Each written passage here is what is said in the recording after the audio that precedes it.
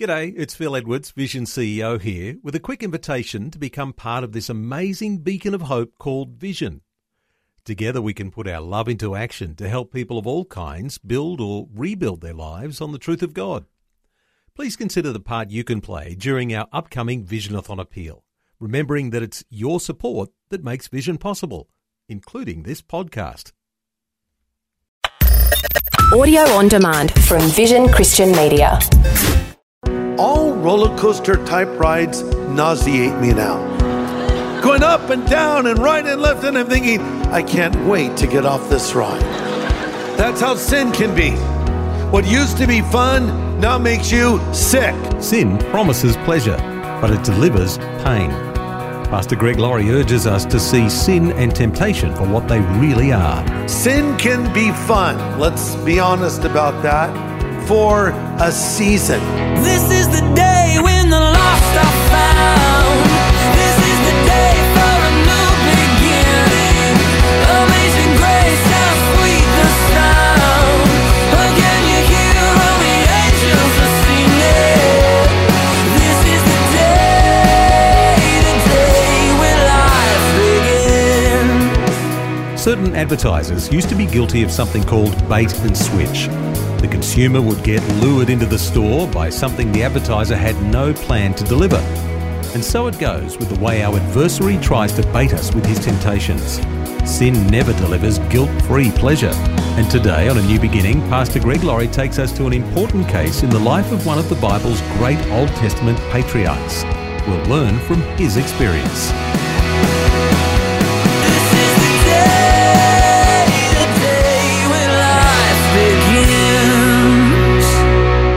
Why don't you all grab your Bibles, and today I want to talk about the purpose of your life. The title is Your Life Has a Purpose.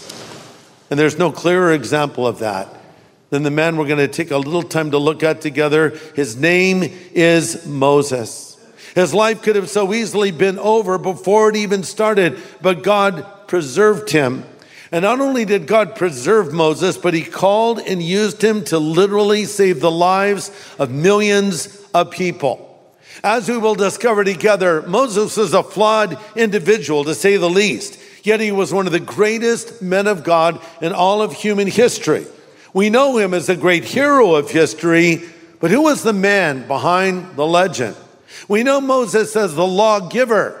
But we must remember also that before that, he was a lawbreaker. He was born in poverty, yet he was raised in a palace, but ultimately the wilderness became his home. He was reluctant to lead, but he was determined to follow. At times, Moses was impulsive, impatient, and even explosive, but at other times he was humble and broken and obedient to what the Lord would say. He was idolized and he was criticized. What an interesting guy he was. So let's read the text right now. Hebrews 11:23 is where we will start. Let's look at it together. By faith, Moses, when he was born, was hidden by his parents for 3 months because they saw he was a beautiful child, and they were not afraid of the king's command. By faith, Moses, when he became of age, refused to be called the son of Pharaoh's daughter, choosing rather to suffer affliction with the people of God than to enjoy the passing pleasures of sin, esteeming the reproach of Christ greater riches than the treasures in Egypt, for he looked to the reward. So as our story begins, the Jewish people are facing hard times. Why? Because the Pharaoh decided he wanted to cut down the Hebrew population. He came up with his own version of what the Nazis called the final solution. He said, kill all of the Jewish baby boys. But this Hebrew couple, Amram and Jochebed, the mom and dad of Joseph, wanted their little boy to live, of course. And they put him in a little basket covered with pitch, which means it was waterproof. You've heard of Noah's Ark? This was Moses' Ark, just a little smaller. There were no animals. And they put him in there, gave it a little push, and it was in a current there in the Nile River. It's cruising along, and it came right in front of where the Pharaoh's daughter, the princess of Egypt, was. And all of a sudden, as if on cue, the baby cries. And so she goes over and looks at this little basket and sees this absolutely adorable little baby boy. And immediately her heart is moved. But she's thinking, well, what can I do? Her maternal instincts kicked in. How can I help this child? And seemingly out of nowhere, here comes Miriam, the sister of Moses. Hey, I noticed you just saw this little baby in a basket. And so I'm thinking maybe you would like someone to help nurse that baby right now. And the Pharaoh's daughter saying, that's an awesome idea. Do you have anyone in mind? Well, there's a lady over here would be willing to do the job. Right, Mom? Right, random lady? Jochebed, yes, I could do that. And so the princess says, oh, would you take this little baby and take care of him and nurse him right now? I think I could work that into my schedule. I love how this story unfolds because it shows the natural and the supernatural working together. I think sometimes we go too far one way or the other. Everything is spiritual, never the practical, or everything is practical, never the spiritual. Maybe you're out of work and you're saying, well, I need a job. So someone asks you, well, have you got your resume out there? No, I'm just staying at home, praying, watching Netflix, just praying the Lord will provide. Well, you might be doing some unplanned fasting in your future, okay? So take the practical steps and pray for the Lord to lead. So baby Moses cries and a mother hears. A baby's tears were God's first weapon in his war against Egypt. And so she has these precious 3 months to be with her baby boy. And then she had to let him go. How hard that must have been for Jochebed. Oh, to turn him over to the court of the Pharaoh.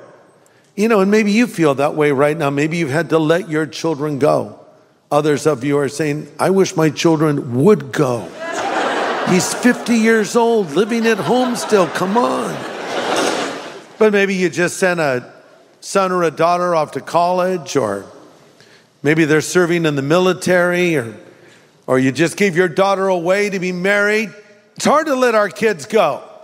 And that's exactly what Jochebed had to do. And she had to trust the Lord. Stephen gives us some more commentary. In Acts 7:20, he says, at that time, Moses was born, a beautiful child in God's eyes. His parents cared for him at home for 3 months. When at last they had to abandon him, and Pharaoh's daughter found him and raised him as her own son. Moses was taught in the wisdom of the Egyptians. He became mighty in speech and action. Now, Josephus, the Jewish historian, wrote that there was no heir to the Pharaoh.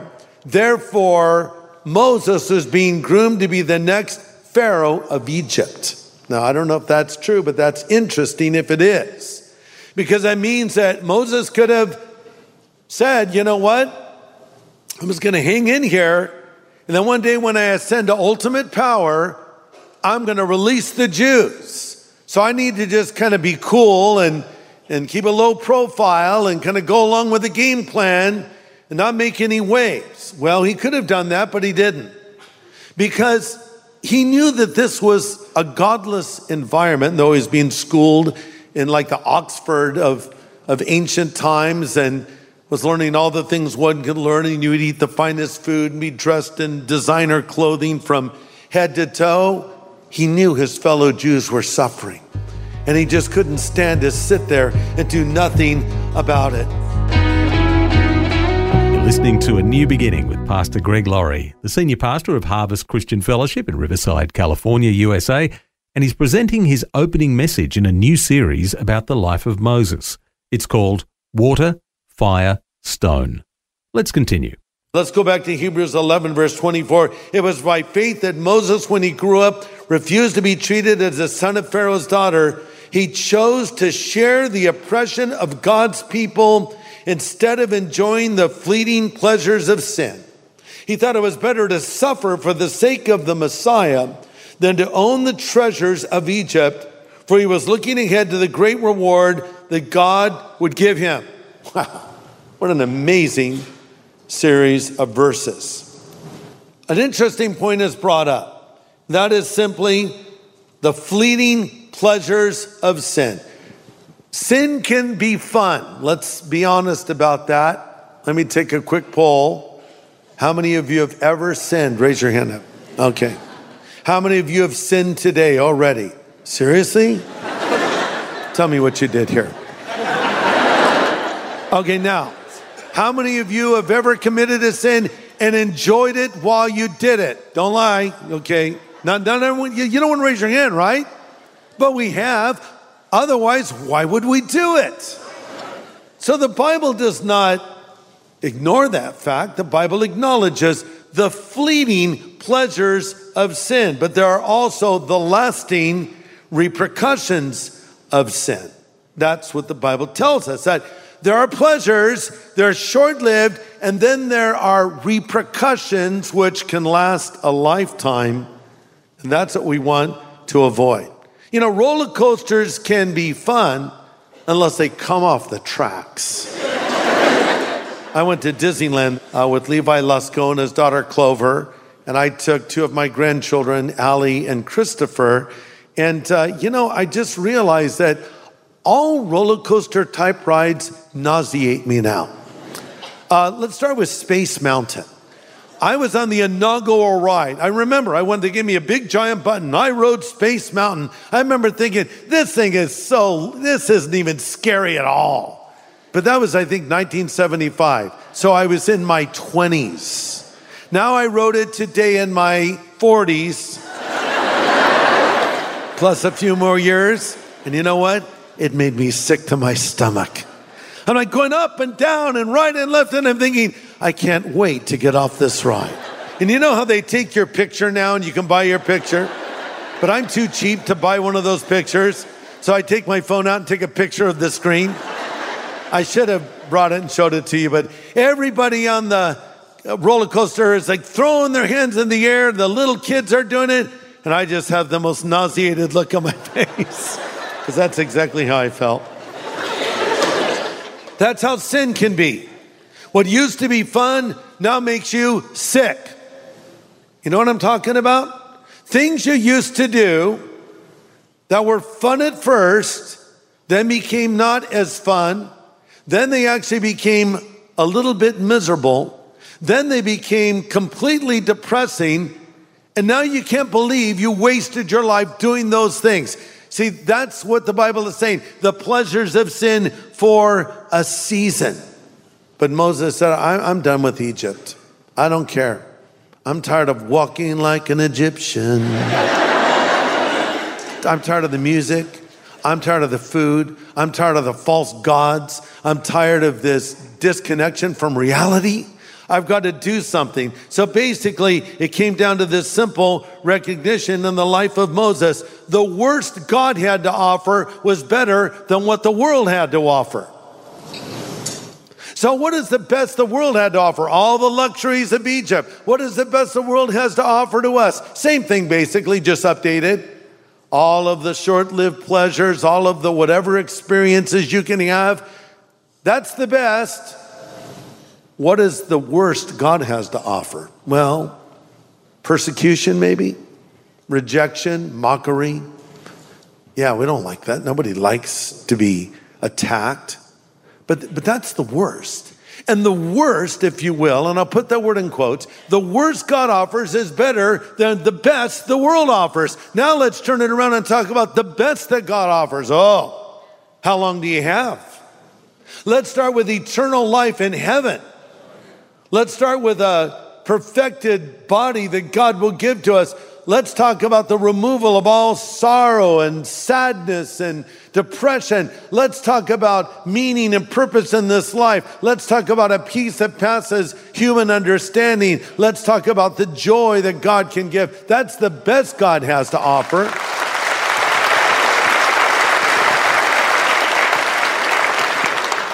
What's the worst the world has to offer? Oh my, really bad. Hell, judgment, facing the repercussions of your bad decisions, seeing those sins sometimes repeated not only in the lives of your children, but even in your grandchildren. Oh my.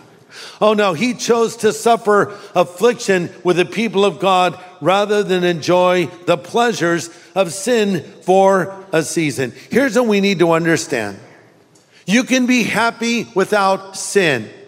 The greatest happiness this life has to offer can be without chasing after these empty pleasures, because the Bible says, happy are those that hear the word of God and keep it.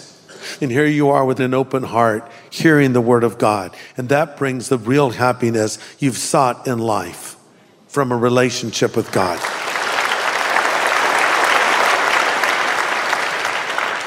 Do we have to give up anything to follow Jesus? Yes, we do. We do. But really, what do you give up? You give up emptiness, you give up guilt, you give up a meaningless life. In its place, God gives you peace, purpose, and happiness, and an eternal hope. So it's a pretty amazing trade-in program, I have to say. But yeah, you give things up. But whatever you've given up to follow Jesus will be more than made up to you in this life and the life to come. That's what Jesus said. And I would just say in closing, there might be somebody here that's been chasing after these empty things, and it's caused you to be a very empty person.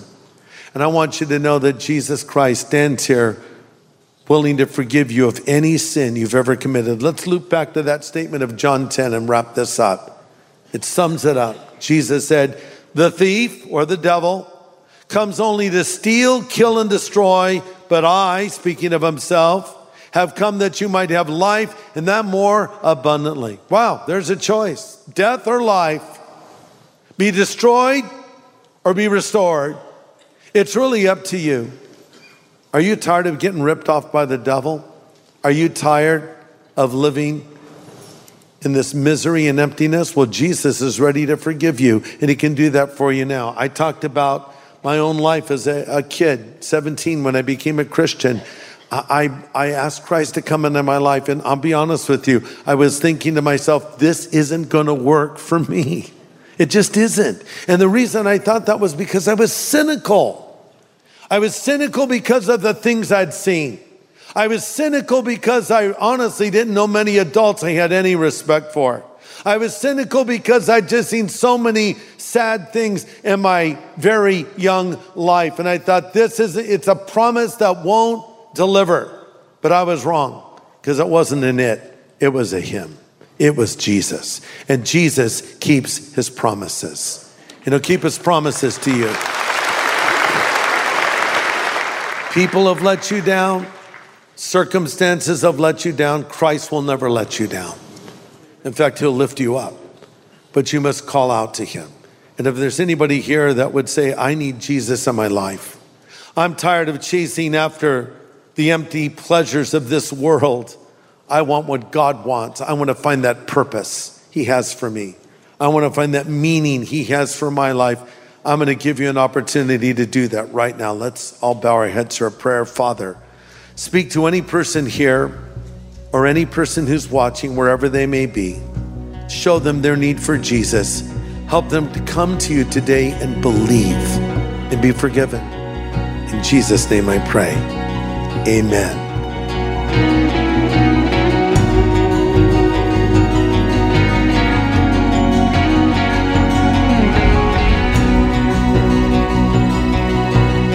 Pastor Greg Laurie with an important prayer. And if you'd like to make a change today in your relationship with the Lord, Pastor Greg would like to help you right now. The Bible says whoever will call upon the name of the Lord will be saved. So I want to lead you in a prayer where you will be doing just that, calling on the name of the Lord. So listen, if you want your sin forgiven, if you want to know that when you die, you will go to heaven, if you want Jesus Christ to come into your life and take away your guilt and your shame, then just stop what you're doing and pray this prayer with me right now. Pray this after me if you would. Lord Jesus, I know that I am a sinner. I have broken your commandments. I have fallen short of your standards. But 2,000 years ago, you died on that cross for me. Then you rose again from the dead. So Jesus, come into my life and be my Savior and my Lord and my God and my friend. I choose to follow you from this moment forward. Thank you for calling me and accepting me and forgiving me. In Jesus' name I pray. Amen. Amen. And if you've just made that change, we'd love to help you begin your walk with the Lord. We'd like to send you something called our New Believers Growth Packet. It's free of charge for those who've made a first-time commitment to Christ today. Just ask for it when you call 1-800-00-50-11. Well, each one of us as believers is a walking, talking billboard for Jesus Christ. So what does your billboard say? Well, next time, as Pastor Greg continues his study into the life of Moses, we'll learn how to live a life that's a good advertisement for what the Lord can do. Hope you can join us for good inspiration on Monday on A New Beginning. This is the day when life begins. Now, for a copy of Pastor Greg's full message from today, get in touch with Vision Christian Store. It was called Your Life Has a Purpose. Just go to visionstore.org.au or call 1-800-00-50-11. Station sponsor. Thanks for taking time to listen to this audio on demand from Vision Christian Media. To find out more about us, go to vision.org.au.